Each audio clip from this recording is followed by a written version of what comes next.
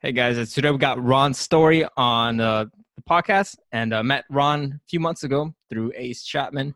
Ron has a business pitch DB that he bought actually, so that's one of the reasons why it's on the show, because that when we can talk about how he got to acquire that business. But before we get into that, kind of want to take it back to how you started your entrepreneurial journey, where you're from, and what you're working on nowadays. Oh yeah, no, that's pretty cool. So I'm from East St. Louis, Illinois, man. At one point, we had like a streak of 20 years as the most dangerous city in America, right? Yeah. And it's a little bitty town, and people always talk about the bad things, but I'm one of the what I believe to be the good things that have come out of East St. Louis. That there's a lot of great people from East St. Louis, the great jazz great Miles Davis, several basketball players from the 90s and early 2000s, Darius Miles, LaFonso Ellis, the head coach of basketball from University of Missouri is Conzo Martin. I mean, there are a lot of great people that have come out of the greatest female athlete in history, Jackie Joyner Kersey, grew up down the street from me. Really? Okay. So she's a really good friend now. But it's just the idea that, everybody has this story. I've come from the worst place.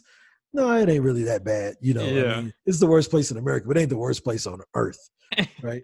Yeah. So, but I mean, I can say that I was very fortunate to be born and raised where I was raised. And I've gone on to be an entrepreneur. I wasn't tall enough to play basketball and I wasn't strong enough to play football, but I was smart enough to make some money. So that's what I've done.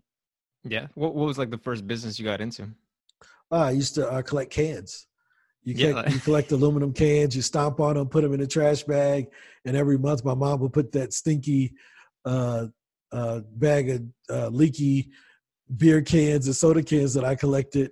We only take them once a month because we needed the cans to dry out. Right. So we stomp on them to open them up to get all the liquid out. Right. And you put them in the bag. You want to get as many in the bag as possible. You take them and you get $30 or $40 every month. And that was the first actual business. I was in the recycling business at 6 years old. At 6? Yeah. You was either taking bottles or cans, man. That's how you make money in the hood, man. Yeah, I remember doing that too in LA. Yeah, I mean, we didn't call it a business back then, but that's what it was. I was in the recycling business. Don't be a hater. Yeah. That for sure. So then like throughout, you're growing up and stuff, I'm assuming you try like different things. And I mean, you just do whatever, but my mom and dad were school teachers. So, I was just told to stay in school, but I'm like, dude, I want some money, so I would try things. I would, try to cut the grass. I was allergic to it. So I never was able to cut grass. Hey, let's go shovel snow. Man, that stuff's heavy. I ain't doing that too long. So I just stuck to the cans and stuff like that. And then would try to sell little things through like the little candy sales at school and stuff like that to get toys that I wanted. But, most of the time that was me hiring my mom to take the candy list to her work and she sold the candy. I was the CEO. Yeah, the CEO. I want that bike. So, Mom, you need to go sell these katydids so I can get that bike. So as you got older, how did you progress into like other more, bigger, different kind of business? Yes. Or did you did you go to college? Did you want to like, or did you decide, that's not for me? I'm just going to keep doing this business thing. No, I went to college. I just failed out. Okay. I showed up and got kicked out, Okay. So, yeah, I mean, I went to school for engineering. I was in the #1 engineering school in the country at the time, University of Illinois, for civil engineering. And, they were ranked above MIT and all of this stuff. And I was in the civil engineering program because my teachers in high school told me, hey, you're really good at math. You should be an engineer. Right. Okay, I don't even know what an engineer does. I don't even have any friends that are engineers. I never met an engineer in my life. Right. But when you're in the hood, you just listen to what your teachers say. Oh, right. You should be an engineer. I'm going to be an engineer. You can make $60,000 a year. Well, in 92, that's a lot of money. But, yeah. I'm like, oh, 60,000? Yeah, I'm doing that, right? So, I went to school for engineering. The first year I realized that was not for me. And the University of Illinois sent me a letter saying, hey, you're on academic probation. We suggest that you go to a different school to do your gen eds and maybe reconsider your major. Oh, wow. So, man, I bawled like a baby, man. I was crying because I never really like got kicked out for being stupid. Like I was really smart. I'm like, wow, this is my first reality check that maybe the education I received, it wasn't up to par compared to what everybody else was receiving, you know? So, yeah, that was a huge reality check for me. Went back to summer school that summer and took business classes because I was a part of this entrepreneurship program in high school. So I'm like, I'm just going to go start a business. So that summer, I actually tried to start a miniature golf and go-kart track. Okay. Yeah, and I tried to raise like $800,000 to build this thing. Right. And I went around to every bank in Illinois asking for a loan, and they just would not tell this stupid kid no. Right? They would just, come back tomorrow. No, just tell me no. Like, don't have me keep coming back in here. Right. Like, I'm wasting my time, but you don't want to break my heart. I don't care. Tell me if you're going to give me the money. And this one guy said, man, look, we're not going to give you the money. Nobody else is going to give it to you because you don't have any money.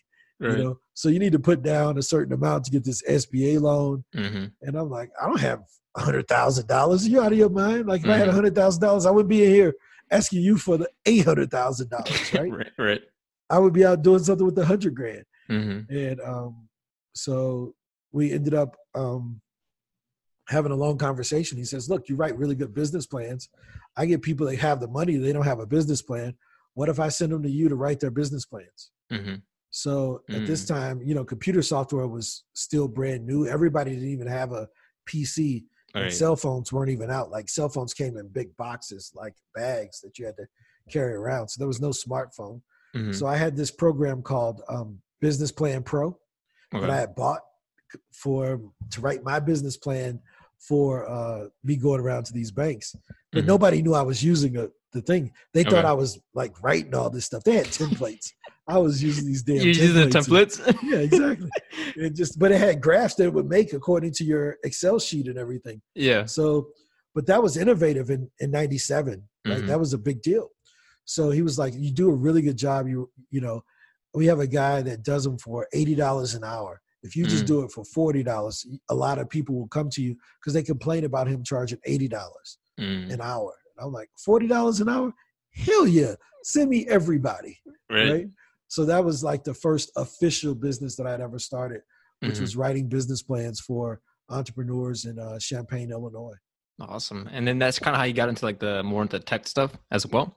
Because, that's how I got into, that was in 1997, right? Okay. So again, the internet is like only used for looking up rap lyrics. Okay. Like websites it's like porn, pictures, and rap music. Yeah. Like music lyrics. Like, oh, you can find the lyrics to these songs.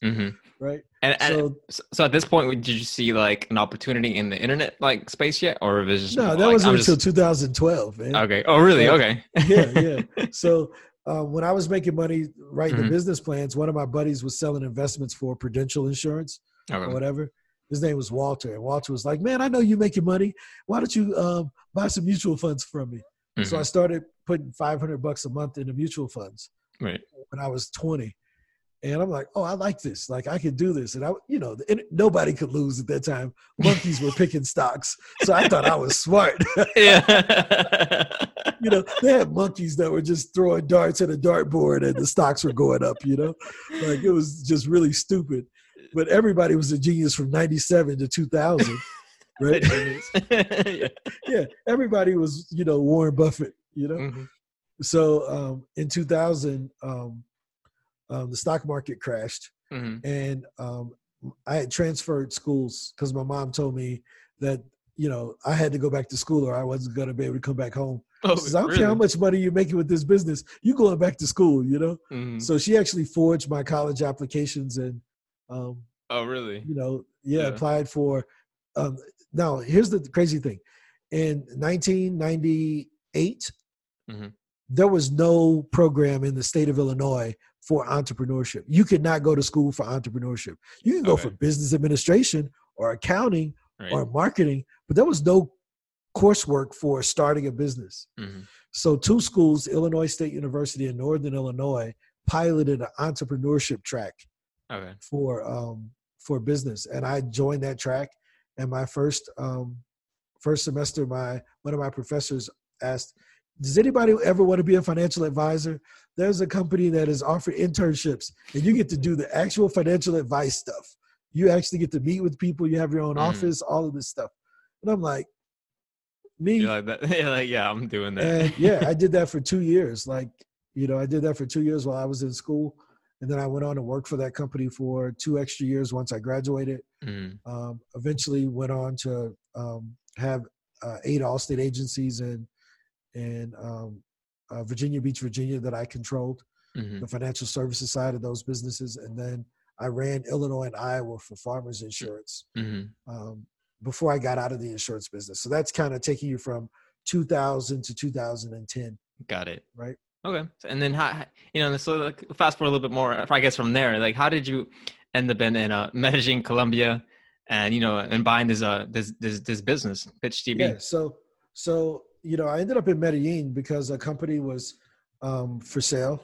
Well, actually, I was coming to Medellin before I even had this company. So I was coming to Colombia. I was going to Cali. So ever since October of 2016, I've been spending 6 months a year in Colombia, right? So I would go to Cali until my visa was up, then I would go back, right? Until my passport 6 months was up, I go back to the States. And at this point, was it like because you just like Colombia, or for like I don't like reasons? The snow. It's cold in St. Louis, so I'm like, I'm tired of the snow, right? Before that, I had lived in Honduras and Costa Rica. So I've been traveling around since 2014 just to avoid the snow. Like, as soon as the snow comes, I'm leaving, right? So you would work in the States, in Illinois, and then you would head out to Latin America. Yeah, exactly. Whenever October came and it was football season, I got to go. I'm out. It's too cold. Right. Exactly. So in December of 2017, I run an email marketing company where we like send a bunch of cold emails and do lead generation. Right. So I still have that company now. And in doing that, we're always looking for lead sources. Right. So we would scrape leads on our own and do all this stuff. And I found a company that had leads and the sending mechanism. Usually they're separate. You got to buy leads over here, take the Excel sheet, put it in the software over here. And I was looking at this. Yeah, can you just go over a little bit what scraping means, just for people that may not know, just like kind of like overview? So scraping is when you do things that the government and Google thinks are bad, right? That's when you create software that just goes on web pages and searches for certain data, whether it's an email address or a phone number, or sometimes, as Google does it, they hate when you do it to them, but they do it to everybody. Right. They go and they take all the data off of your web page and store it to make it searchable, right? So what we were doing, we were going and taking all the email addresses off of web pages, associating it with the web page and making it searchable. So if you wanted to reach out to Luis.com, we would have, me at Luis.com. We would know that that's the email address associated with your email account. Does that make sense? Yeah, so scraping is when you go in and you have a piece of software that takes the data off of web pages. And a lot of agencies do this, right? Businesses. Yeah, I mean, a lot of people do this, right? I mean, there's software out there that makes it so easy. I mean, it's publicly accessible data. There's really nobody that can stop you, right? So we were scraping email addresses, and this company had already done 253 million email addresses. Oh, 200, how many? 253 million. Like they had somehow did that. I believe don't ask, don't tell. I don't know how they got the data. I didn't want to know how they got it. So I'm don't tell me, do you have it? Do you have the data? That's all I care about.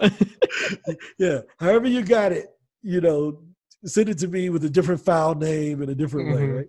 But he had the software to send the emails and everything. So I had gone and I tried to sign up and it gave me a error message. So I hit the guy up on Twitter and I'm like, hey, is this available? And he says, I got busy on another project. It was just everybody's in the leads business, selling leads, basically giving them away. So, I just figured I would just get out of it. And I'm like, are you interested in selling or doing a partnership where, I could pay you out of the revenue? He was like, no, I'll just sell it to you. And really? This was like December 28th.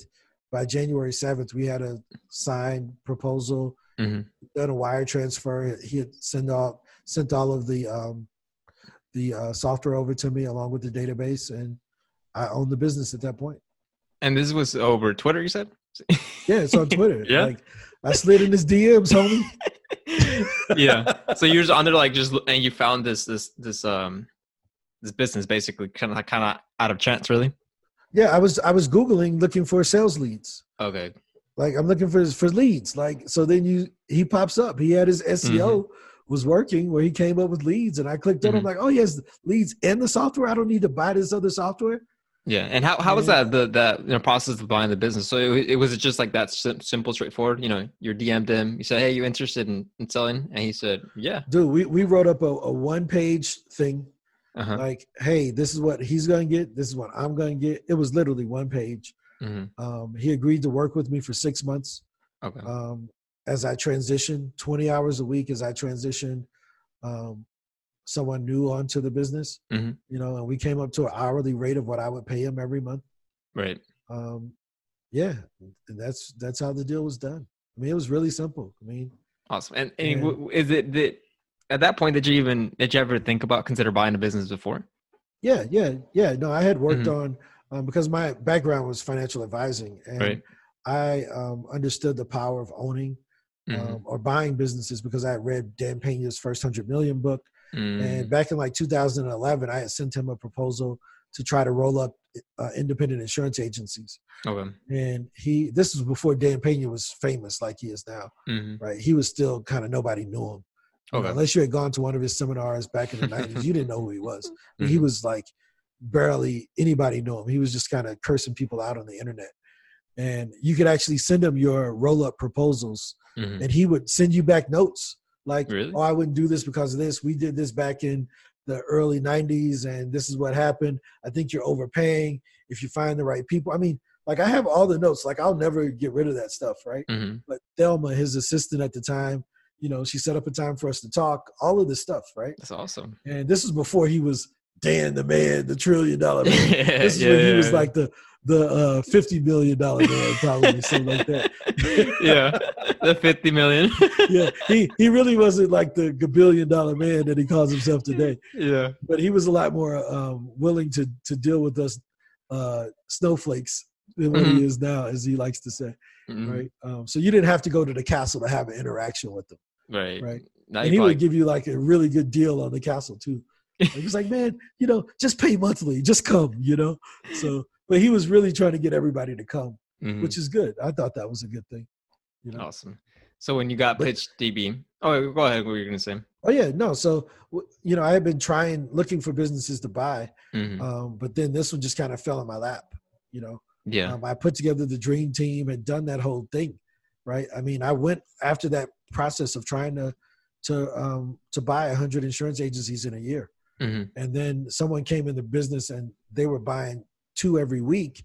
And I'm like, oh, they're already doing it. And they had a $500 million line of credit. Okay. I'm like, I can't compete with these guys. I was only trying to raise $100 million to do it. They had already had $500 million. And I mean, they took off like a rocket ship. I'm like, I just can't compete with these guys because they were raising the multiples of the values. And I'm like, no, it only works if you can get them for 2 to 3 times. They were willing to pay 5 to 6 times.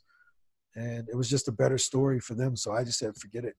Yeah. And, you know, went back to hustling until I could find another business that I could buy with my own money without having to raise private equity money because they were just going to rate me. I mean, that's a bad word to use, but that's kind of how it felt. I mean, I had a 2-year agreement with the placement firm. And I mean, they wanted 1 million warrants, penny warrants. I'm like, come on, man.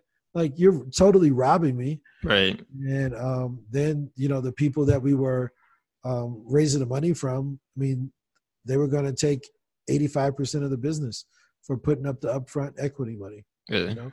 Wow. And I'm like, you know, am I just doing this for the sake of making them rich? You know, because I'm not going to make any money. I'm going to work for the next 10 years and make nothing out of this. Yeah. You know, maybe I can just do it with my own money. So that's what I, you know, and I'm sure going from that, you know, going through that. And then, so I guess when you saw this, you know, you already knew this is like the perfect opportunity. You know, you I'm sure you had already knew like this. I was smarter than the guy I was buying it from. Really? Right? Yeah. You know, that's what you really want. Like in a deal, you want to be smarter than as a salesperson, you want to be better than the customer, right? If you're selling something. Right. And if you're buying something, you want to be a better buyer than what they are a salesperson. Right. Right. I was a better buyer than what he was as a salesperson. He's a better coder than me, but he wasn't a better buyer. Gotcha. Right. I was a better buyer than what he was as a salesperson. And that eventually paid off because, I understood some things that I could maneuver. You saw the potential in it? Yeah. I mean, I eventually got the business for free. I got him to walk away from the deal. Oh, really? Give me the entire company. How did that happen? We'll talk about that off the mic. Okay. But basically, so it was a no money down deal. Well, I mean, I did put down the earnest money. Okay. And then he reneged on some of the things he was supposed to do in the actual work agreement part of it. Got it. Right. So when he reneged on the work agreement part, well, that's reneging on the entire contract because it was a part of the original purchase agreement. So if you renege on the work part, then you reneged on everything else, in my opinion. And once he realized that, he says, well, I have no recourse, so let me just walk away. Let me just see if he'll just let me leave. And yeah, that's what happened. Gotcha. And so I guess can you get to what PitchDB is and what it does? Yeah. So again, PitchDB started off as just an email database selling leads, and we converted it presently into the world's largest search engine for speaking opportunities. So you can come in and search, our podcast database. You can search our business database, our local association database to try to find speaking gigs, or our conference database. You can go in and search for speaking opportunities. You can reach out to the podcasters and ask them if they want to have you on as a guest, kind of how we're here talking today. That's how I met you. I came over to talk to Ace and to show you all how to use PitchDB. Right. And, at the time, one of your coworkers, she was in charge of doing that, and she reached out and got Ace booked on podcast right there while we were at the meeting. So, but that's what it is. It's about getting people booked for press opportunities, podcasts, or live speaking events. Yeah, and I remember you mentioned about taking uneducated data, making it educated, right? And that's kind of like what this does, right? Yeah. So I mean, in the data continuum, there are letters, and letters. You put a group of letters together, they become words. Right. You put a group of words together, they become sentences. Right. You put a group of sentences together, it becomes a paragraph. A bunch of paragraphs becomes a story. And the larger you keep compounding those things, the more valuable it becomes, right? The alphabets are useless until they're made into blockbuster movies, right? Or best-selling books, right? So a bunch of email addresses are useless until you can show people how they can use those email addresses. Right. So I had 253 million email addresses, sure, but why? Okay, so we have job titles. Well, that's okay, but that ain't really that. Everybody's not in HR. Right. But okay, this is the recruiter that looks for speakers for these conferences. Yeah, I want him, right? I'll give you money to talk to that guy. This is the senior editor for this magazine that's looking for contributing authors. And here's when they do their annual conference. Yeah, I want to talk to that person. This is the producer of the local television station, and they're looking for people to be on their local morning shows, right? That's educated data at that point. But when it was just their email address, it was stupid, right? It wasn't worth very much. Does that make sense? Yeah, that makes sense. That's where the value is really, when you can put all those things together. Yeah, when you can educate it up. So, the more, it's kind of like making cookies, right? Right. If I just tossed you a bunch of flour and sugar without the right recipe, it doesn't turn into a cookie, right? So a lot of times big data is just useless until you can put some type of algorithm or education to it, some type of intelligence, whether it's artificial intelligence, educating the data, or manual intelligence, which is what we do. I now have 2 people that go out and scrape conferences and get particular data to add to the, to the email addresses that we already have, or to add to our database. Gotcha.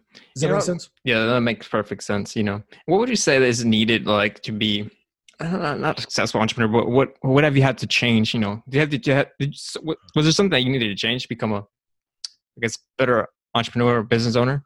Yeah. Well, I mean, I think the first thing is realizing that you have to trust people, right? Mm-hmm. You have to trust that other people will get it done. This was the biggest thing for me because Mm-hmm. I can't code, right? Yeah. So I had to trust that my coders could build what I wanted, Mm-hmm.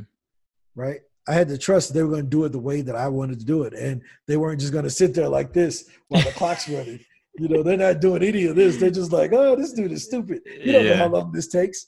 No, I ended up finding some really good developers that actually are pretty smart and intelligent and honest.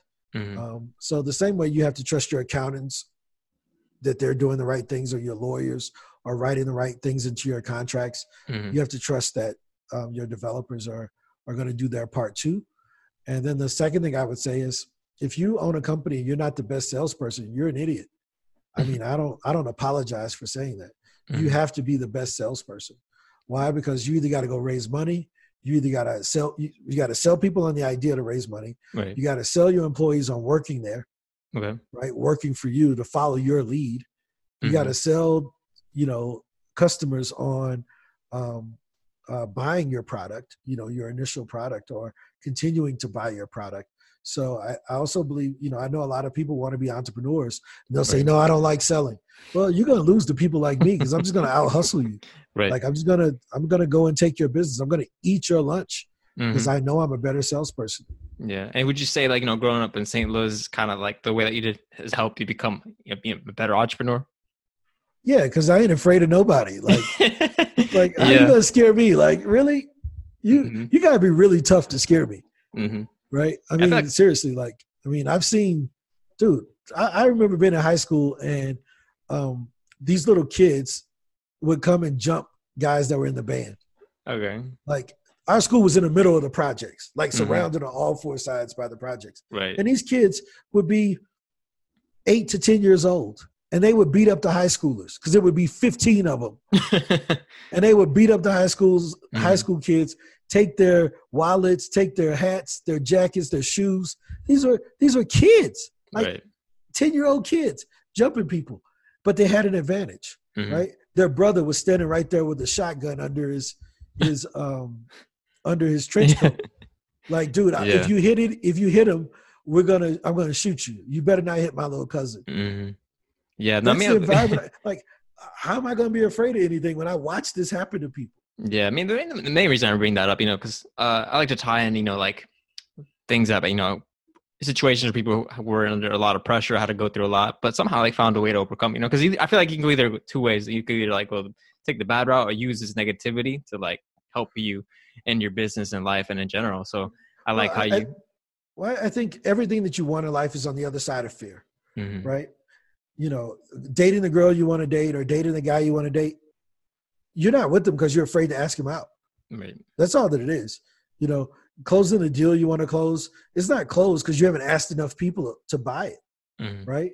You've asked one person, they told you no, you put your tail between your legs and you went home crying. No, keep going. Like, ask somebody else. I don't care. I mean, one of my mentors, I emailed him for 2.5 years. I didn't care. He was going to have to block me. He was too old to block. He don't know how to block people. So he eventually responded. Deal with my emails. Yeah, he eventually responded. He says, look, why don't we just go to breakfast so you can stop emailing me? Yeah. Like, seriously, that's what he said. Like, that's how I got a response.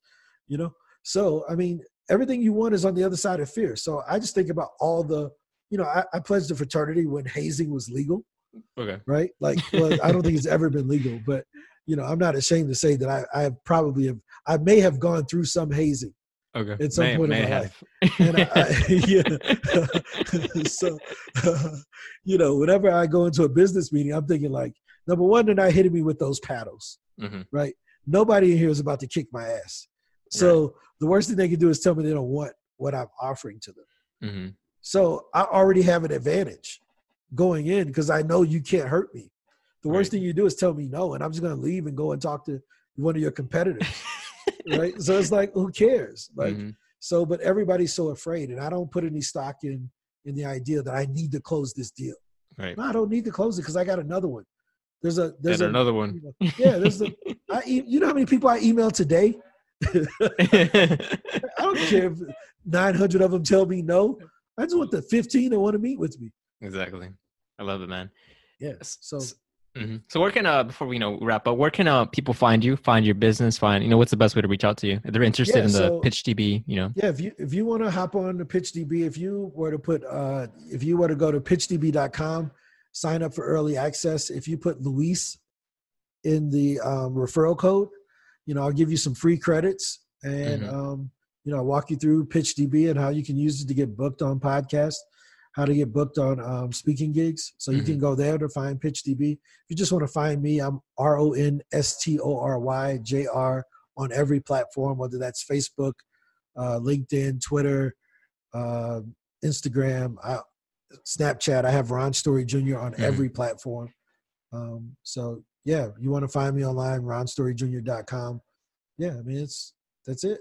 Awesome. That's where I'm at. But yeah, moral of the story, don't be a coward, man. Life is too short to be a coward. I'll tell you a funny story that your listeners may like. January 30th. Right. I don't remember. Is it 31 days in January or 30? I'm not even entirely sure. I don't know. Whatever. The last day of January, I got drugged and robbed here in Medellin, right? Oh, wow. Okay. And I woke up 2 days later in the hospital, right? Okay. And all of my friends are asking, man, you coming back home? I know you're not going to stay there. I'm like, are you out of your mind? I'm staying. Like, they're not going to run me out of here. I'm okay, you know? But most people get afraid. I just push further into it, right? So when that crazy thing happened, I could have ran home, but that's just not in my character. It's like, no, like I didn't die. I learned a huge lesson. I learned that my life could be taken away at any point in time. Yeah. I had a huge scratch on my head from when I fell. They pushed me out of the Uber. Wow. I got robbed in an Uber. In an Uber? In an Uber. Got drugged and robbed in an Uber. Yeah, they dropped me off at home. They just took my iPhone and my watch and my wallet. So it cost me like $300, but I got a new phone and a new credit cards within a week. It was importantly, you're alive, man. You're good, man. Some people don't make it out of that. Yeah. Yeah. Like, so, but this is the reason why, like I tell you, like, you got to go forward. You can't let somebody who can write a little check as a customer stop you from pursuing your goals. Your dreams are more important than anything that anybody on the other side could do. And your life could be taken away. Imagine being dead and you never even tried to have the courage to go after what you wanted to go after. So, it's not surprising that February we had our largest month with PitchDB. Why? Because my whole perspective on it is like, oh, dude, I could be dead next week. Let me just give this everything now. Like, I was already crazy. Yeah. Imagine now it's like even more like more focus driven. Yeah. I mean, it's just like, what do I have to lose? Like, it could be taken all away from me, and it would suck. Yeah. So I'm just like, yeah, just go. Who's going to stop me? Gotcha. So if you've never read the book, The 50th Law by 50 Cent, greatest book ever. It's a good one. The greatest book ever. Like, better than all the other BS books they tell you how to win friends and influence people, think and grow rich. Those books are trash. Go and get The 50th Law, the best book ever if you want to be an entrepreneur. The 50th Law? By who again? 50th Law. By 50 Cent, the rapper. Oh, okay. Okay, cool. I didn't even know he had a book. Okay. No, it is the best book, my favorite book of all time. Better than the 4-Hour Work Week. Okay. Because it goes down to first principles. Gotcha. Which is fear. Everybody's afraid of something. Right. And that's the difference between successful people and unsuccessful people. Fear. Courage. That's it. That's the only difference. Courage. Who can stick in there the longest? Courage and action. Yeah. But it takes courage to take action. Right. So you can't even talk about action without having courage. It's the first principle. David Goggins, courage. Not being afraid, like being tougher than everyone else. Right. Read The 50th Law. Follow David Goggins. Change your life. I'll definitely read it. And that's now the final question. What's Ron's legacy that he wants to leave on this earth? I don't know, man. I'm still young. I'm only 42. I got a lot of life left in me, man. Dude, they tried to kill me last month, but I'm still here, baby. I don't know what my legacy gonna be. Man, I love that answer, man. I don't know what it's gonna be. I'm still a little baby, man. You know? Yeah. I got another 50 to 60 years on this place, you know? Yeah. And the more money I make, I may be able to extend that. I may be on that what's that one dude, Dick Cheney? He's had like 9 hearts. I'm gonna get me 9 hearts. Make it a 200, man. Yeah, I'm trying to be around forever. People are like, I don't want to be 90. You don't want to be 90. I want to be 90. Yeah. Right? You know, I'm proud I made it to 42. I've buried 65 of my friends since I graduated from high school. Are you kidding me? You know? So imagine that. Imagine going to 65 funerals. You know? Yeah, it's a lot. I can't imagine. Yeah. Yeah. So it's a big deal, man. So moral of the story, I don't know what my legacy going to be, but it ain't going to be written today. Yeah. I like it. I love it, man. You know, I feel like, you know, so a lot of people think they have like an answer to that question. Well, I mean, I guess they do, maybe at that point, but I mean, it's always going to change, I'm sure. Yeah, dude, I don't know how great I am yet. Mm-hmm. You know, I think I'm okay now, but I don't know the full potential of my greatness. I'm still pushing the limits. You know, I mean, Bill Gates could have never told you when he was 16 that he was going to be Bill Gates. Definitely Jeff Bezos didn't think he was going to be the Jeff Bezos he was when he had spray painted Amazon on the wall. He probably knew he had some potential, but he probably never imagined the magnitude. So I think you're limiting yourself when you put limits. I don't want to think about what I'm going to be when I'm dead.